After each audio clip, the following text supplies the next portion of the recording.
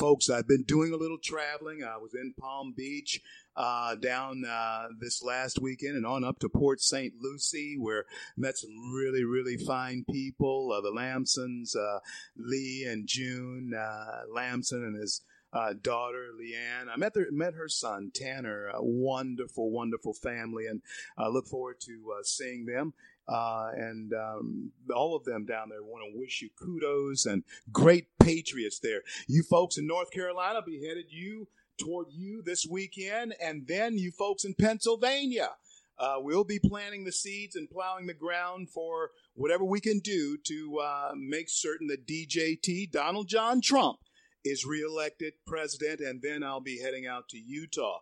So then November comes around. That's all right here in these last weeks of September. But then October comes around, and we'll be headed for the home stretch in November.